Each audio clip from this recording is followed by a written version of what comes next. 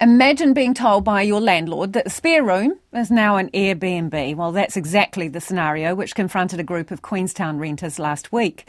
A housing crisis in the area continues to grow, with the tales of renters' woes getting more bizarre. Our Otago Southland reporter Timothy Brown has the story. Maybe 3 days ago, we got a message from the owner to say, look, we know there's one room that's not being used, kind of like a spare room, and we've put it on Airbnb, and there's a couple arriving the next day. That's Queenstown renter Mitchell. He arrived in the resort town from Australia late last year to work in the hospitality industry.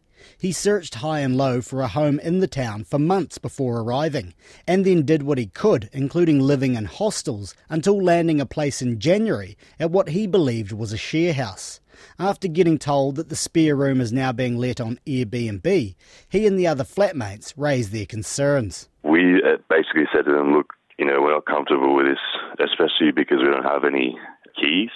None of the doors can lock for each of the individual rooms or for the house. And the owners pretty much came back to us and said, all right, in this case, we all want you out of the house for 4 weeks, so we're going to Airbnb the whole thing. His story is symptomatic of what's faced by many in the town. Hundreds of homes are available for short-term letting on platforms like Airbnb, but finding a permanent place in an affordable rental is hard work for the workers who keep the town's tourism and hospitality industries ticking over. Now Mitchell and the rest of his flatmates face the daunting prospect of finding somewhere else to live. It is just a real kick in the face when you're already kind of down. Like I did a week sleeping on a few pillows in a spare storage room at work, while arriving here because the hostels were all full. He says he wants to be part of the solution to Queenstown's worker shortage, especially prevalent in hospitality and tourism, but outside of his employer, he isn't getting much of a sense of being wanted.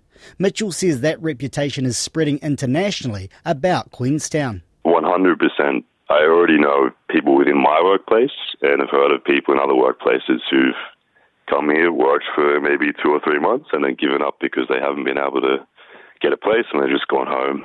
Citizens Advice Bureau's National Advisor, Sasha Green, says people should take their time to seek advice before signing any tenancy agreement. She says the agreement signed by Mitchell raises some concerns for her, and it appears to meet the legal definition of a boarding house tenancy. Even though the agreement might say this only grants a licence to occupy and says that the Residential Tenancies Act doesn't apply, on the facts of it, the Residential Tenancies Act in fact does apply, and this is a boarding house tenancy. Sasha Green says boarding house tenants still have many of the rights of those in a shared flatting situation. Any situation where you've got tenants raising an issue of concern and then immediately be given notice, even if the notice meets the lawful notice requirements for this case of boarding house tenancy, there's still a question to be asked there about whether that was in retaliation to them, making a complaint. She says taking a landlord to the tenancy tribunal is also an option.